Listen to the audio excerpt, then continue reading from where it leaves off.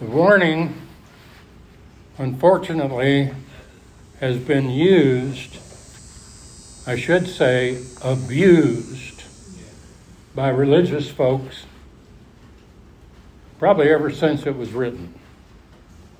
It's right here in Hebrews chapter 10, where we've been studying, and it's a warning that has been used, taken out of context, by the way, misinterpreted, by the way, and used particularly on brand new baby Christians or babes in Christ who are really not settled firmly in their minds on the gospel of Jesus Christ.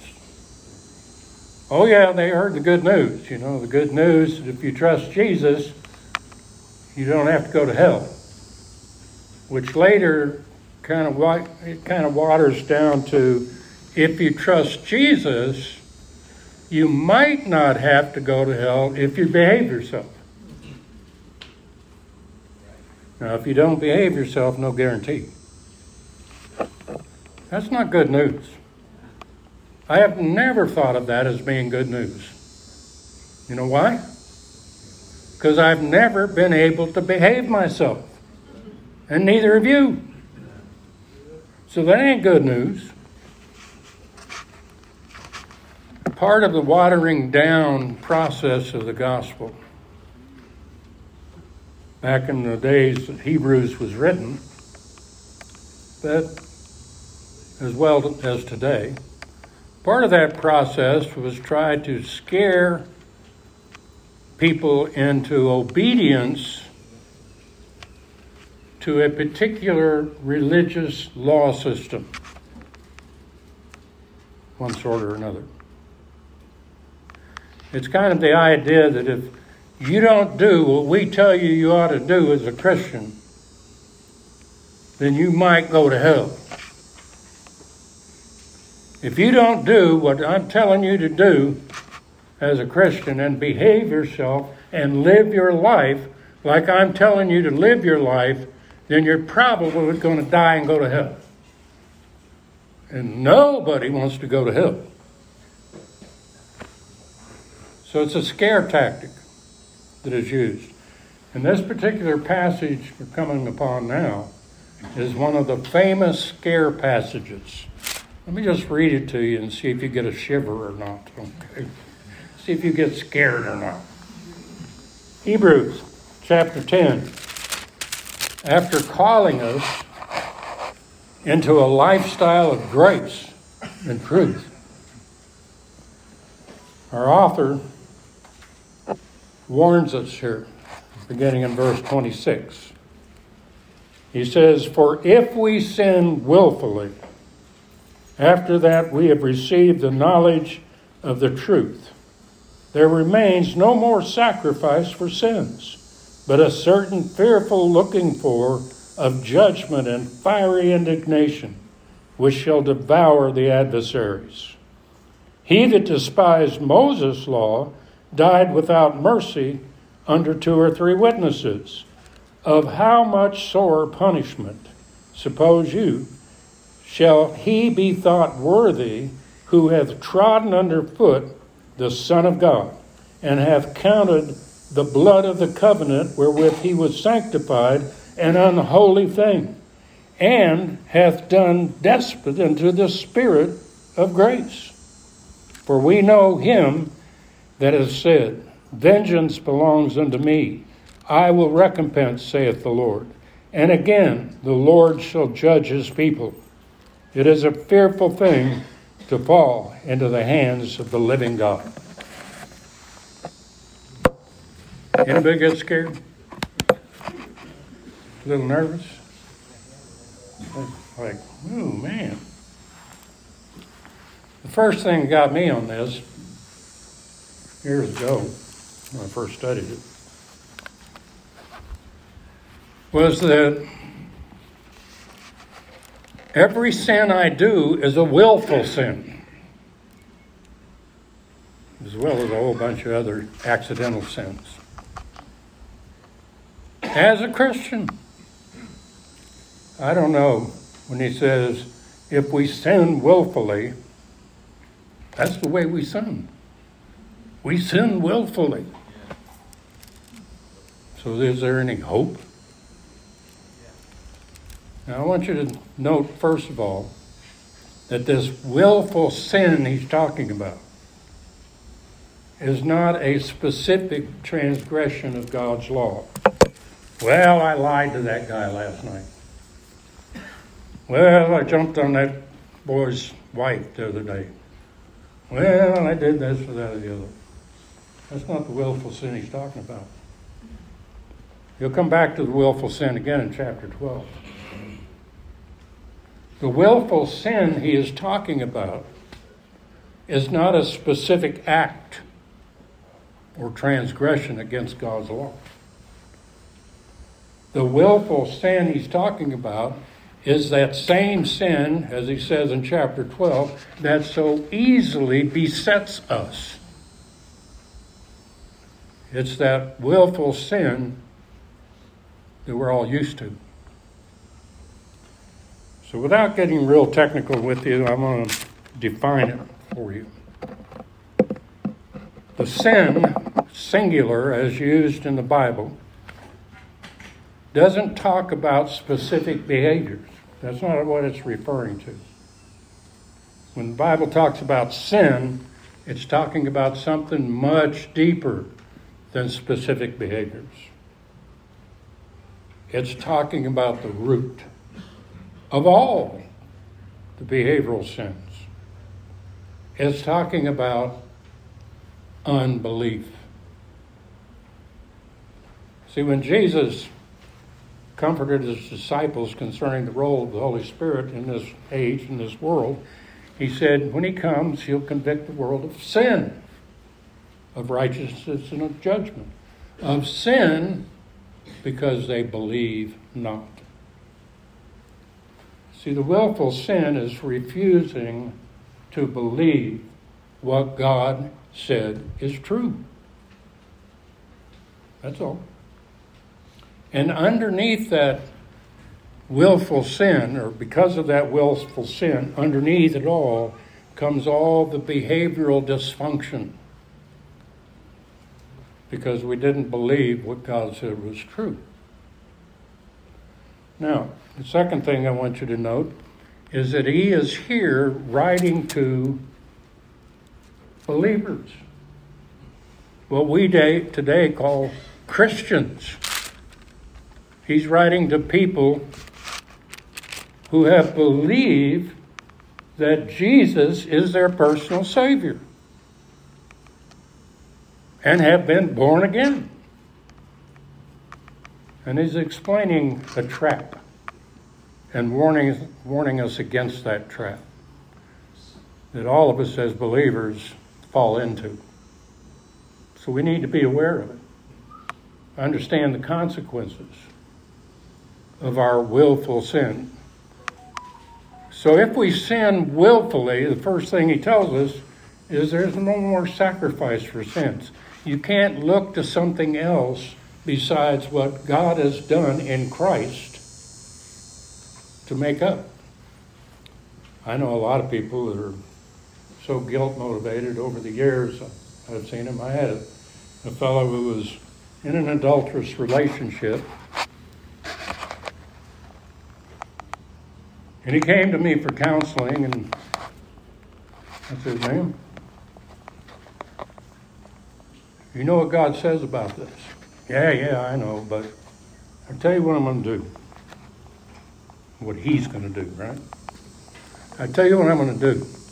I know that this church, I was pastoring a church back in Colorado, I know that this church is struggling for money and needs Sunday school supplies. So I'm writing out a $1,000 check for this church.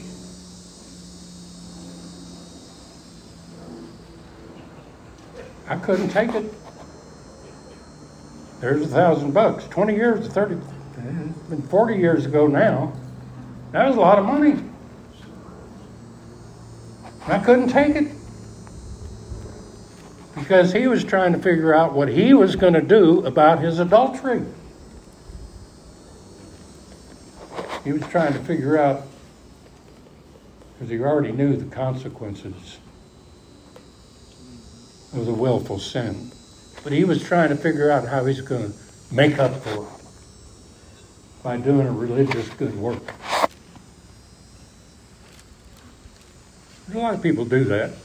And, unfortunately, there's a lot of religious leaders that take advantage of that and promote that. That's why they twist the scripture out of context to scare people. Guilt-motivated folks will give you about anything you want. Now, our author goes on to say here, what does remain, since there's no more sacrifice, there's not another way to deal with sin than what he's described as the sacrifice of Christ on the cross. There's no other way. He goes on to tell us what the consequences of the willful sin really are. Notice he says again, verse 27, but a certain fearful looking for of judgment and fiery indignation, which shall devour the adversaries. That sounds pretty gruesome, doesn't it? Sounds pretty scary. And the implication that the religious folks use is that if you commit a willful sin, which I'm going to tell you already have, okay? If you commit a willful sin, then all you've got to look forward to is judgment and fiery indignation. Anybody ever hear of a hellfire and damnation preacher trying to scare people into obedience? Where it comes from. Yeah, they twist this all off. Well, what's he really saying? Look, if you fail to believe what God says is true, what he's done for you in Christ, if you fail to believe everything we've been studying so far, you got nothing left. He's the only one that can deal with sin. You can't. Nobody else can. He's the only one. And if you fail to believe that, essentially you're on your own. Now let's clear something up right away, because I don't want to scare you too bad. If you fail to believe in what Jesus did for you, you deny him, he cannot deny himself. And he's already done it for you. What does that mean? That means you don't have to worry about going to hell because of your willful unbelief. You don't have to worry about it.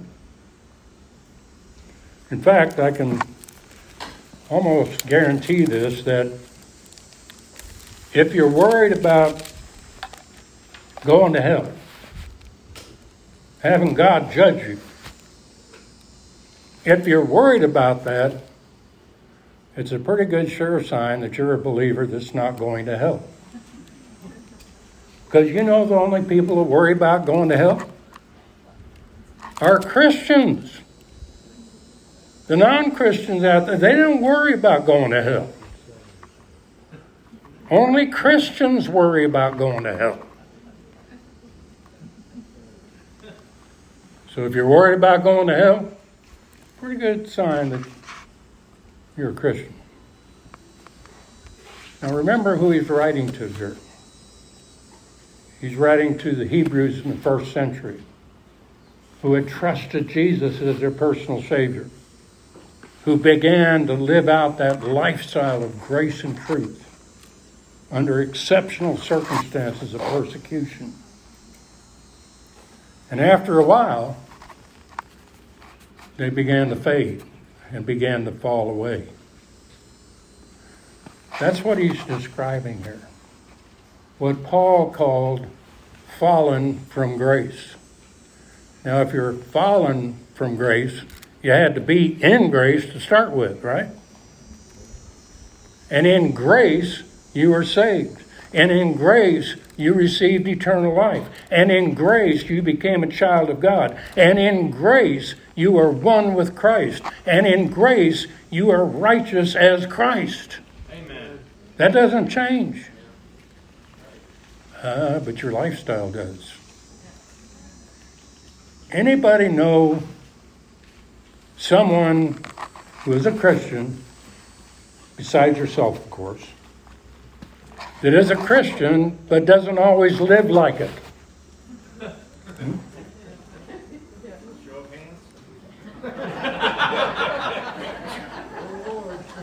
Just look around.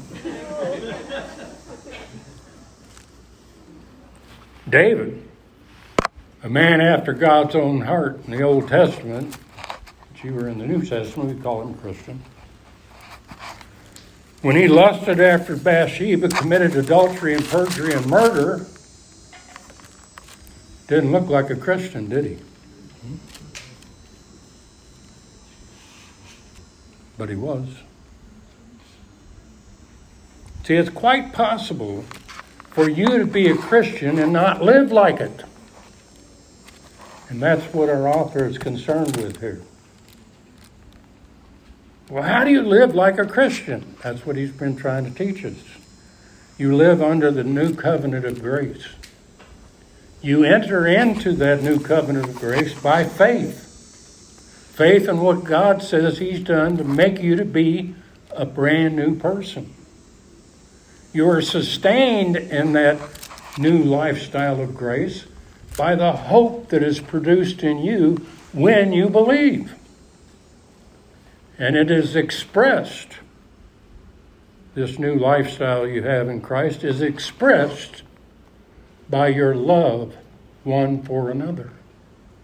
It's a simple lifestyle, folks. It's not complicated. There aren't a whole bunch of rules and regulations to it. There's only one commandment. That new commandment that Jesus gave us, to love one another just like he loved us. Now, granted, that's a supernatural commandment that requires the personal leadership and power of the Spirit working in and through you. But that's the opportunity you have in the lifestyle of grace and truth, to actually live like Jesus lived. You can't get any better than that. Now, our author is warning people who have fallen away from that lifestyle. Just like Paul warned the Galatians when they fell away from grace as a lifestyle and went back under their old law system. And the critical thing he mentions there, as soon as you turn away from grace with that willful sin of unbelief, as soon as you quit believing who God said he made you to be, as soon as you quit believing you're empowered and directed by the Holy Spirit personally, as soon as you quit relying on that and believing on that, you make Christ of none effect. What does that mean? You're on your own. And it's really a pity. I've seen a lot of Christians on their own. Did you know that? Yep. I've seen them trying as hard as they can. Sweat dripping off their brows. Trying hard to be a good Christian. It's a miserable life. A miserable way to live. Why? Because they're afraid. You see, when you refuse to believe and enter into that lifestyle of grace and truth, you're on your own. You've got to live in this world with all of its dangers, all of its threats, all of its opposition, in your own strength, wisdom, and power. You have to rely entirely upon your own knowledge of good and evil. What's right and wrong? Every decision you make in this life comes down to your own decision according to your own knowledge of what's right and wrong. You know, that's like eating that forbidden fruit in the garden. Remember what God told Adam? In the day you eat thereof, you shall what? Surely die. Now, you're not going to die physically and go to hell. And even when you do die physically, you're not going to hell. That's not the point he's making here. He is not at all concerned about your destiny here.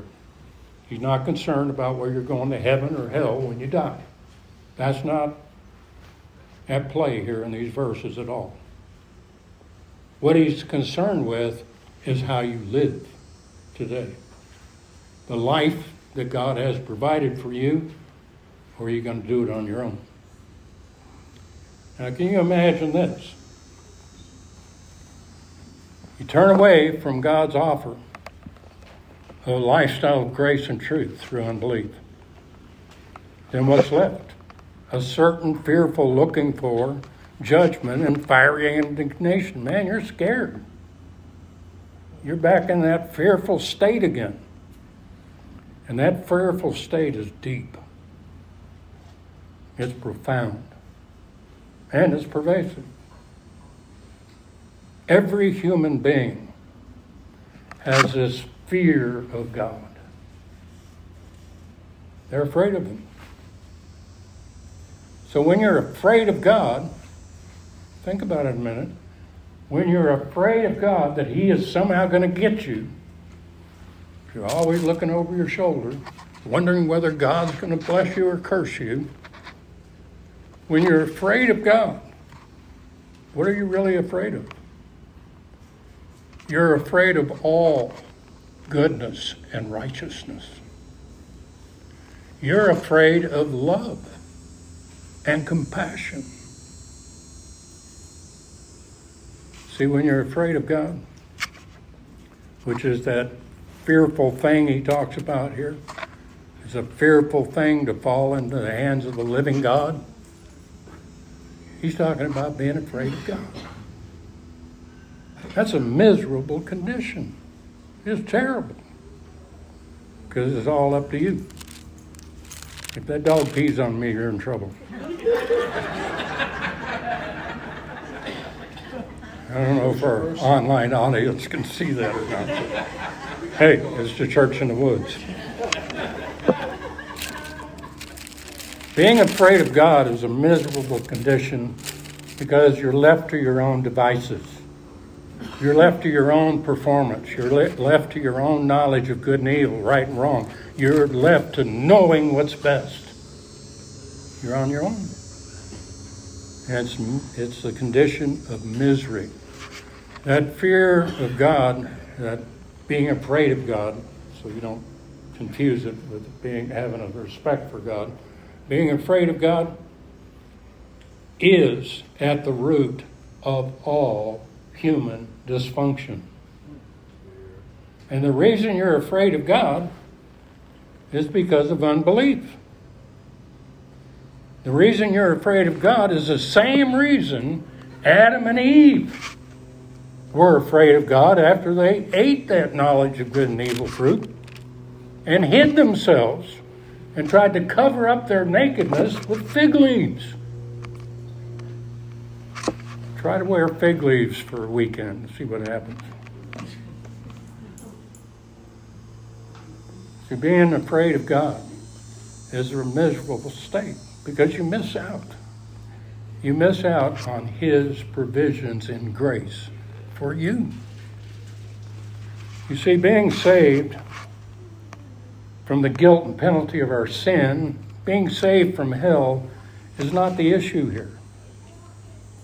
He's not talking about whether you're going to go to hell or not.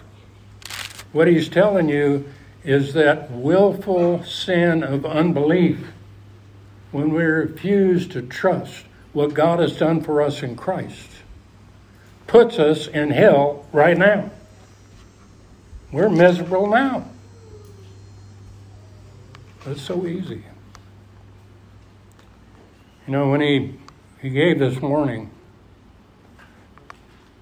the original people he was writing this letter to, the Hebrews, were suffering.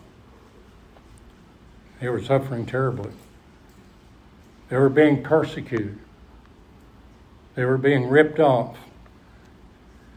They were being told that they were outcasts, that they had no part in society.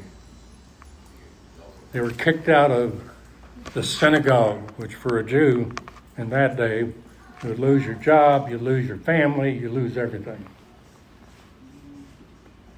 And there were some who were persecuted because they were companions of those people. You see, it was a miserable state that they were faced with.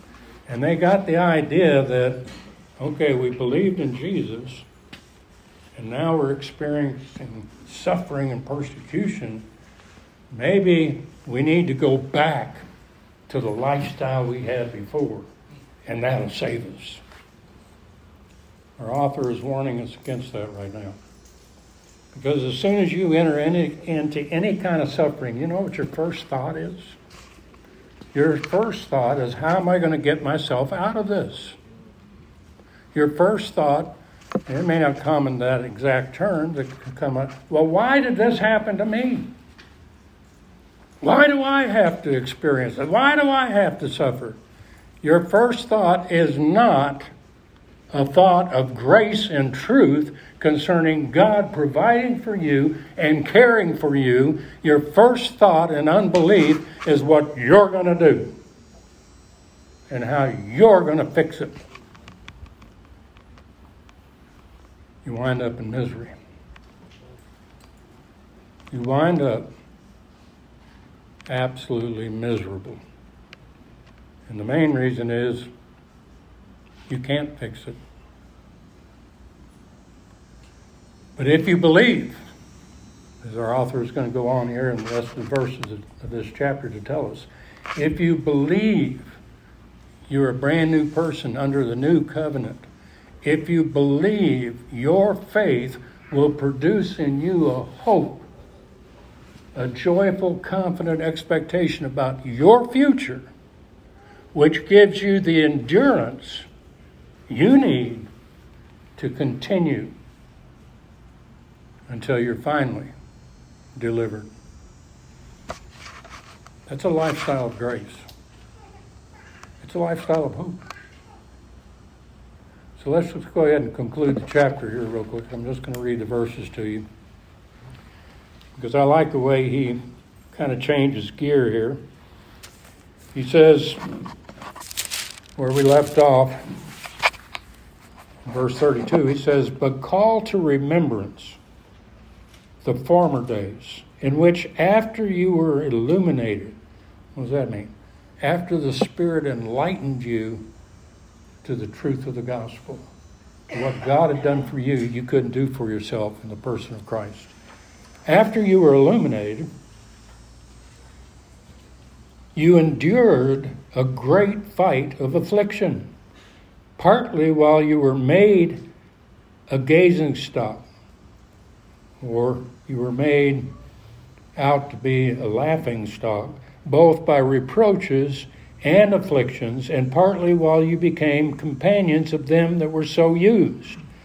For you had compassion of me in my bonds, and took joyfully the spoiling of your goods, knowing in yourselves that you have received, or you have in heaven, a better and an enduring substance. Cast not away, therefore, your confidence, which hath great recompense of reward. For you have need of patience, that after you've done the will of God, you might receive the promise. For yet a little while, and he that shall come will come, and will not tarry. Who's he talking about there? Some people say, oh, that's Jesus coming back. No. That's the promise of the Comforter that you receive when you believe. The Holy Spirit will comfort you in the middle of your trials. He will come to you as Jesus promised. He, the Father, and Jesus will come to abide with you.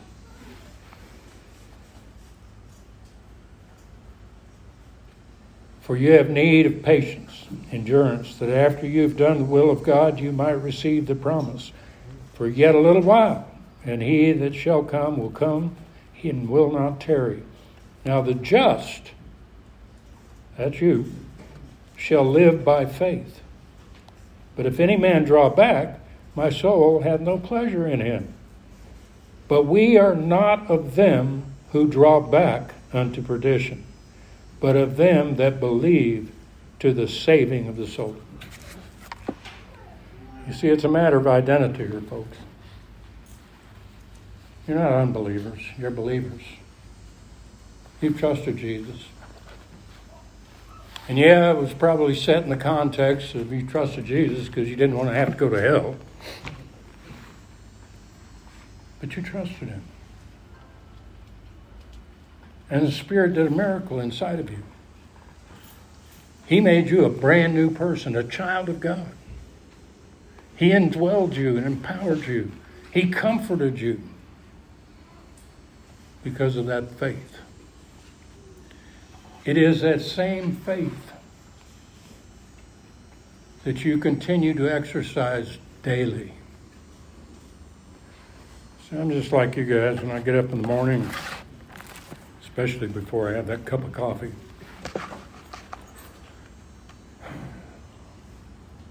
All the issues in my life hit me. Things I should have done, things I should do, things I don't want to do. They all come rushing in. And my mind naturally goes to how I'm going to fix that. I want you to try this little exercise with me this week. First thing when you get up in the morning, you ask God, the Father. You ask him to remind you. That's the job of the Spirit, part of your comfort, to remind you of who he has made you to be. To remind you that you are not a victim. You're a victor. In fact, more than a conqueror. To remind you that you are God's child, in whom he is well pleased. To remind you of everything that God has done to make you that brand new person you really are. Now, I know there's a fight there. That willful sin of unbelief, it's going to be there too. You're going to want to blow off everything I've just talked about. That's natural. Don't condemn yourself over that. That's normal because you yet live in a physical body with flesh in it, of unbelief. But persevere. Endure. Ask him simply in faith to remind you of who you are and why you're here. That's simple faith. And you check me out on this. That simple faith will produce in you a joyful, confident expectation about your future. You will know that you're going to be okay. You're not going to lose.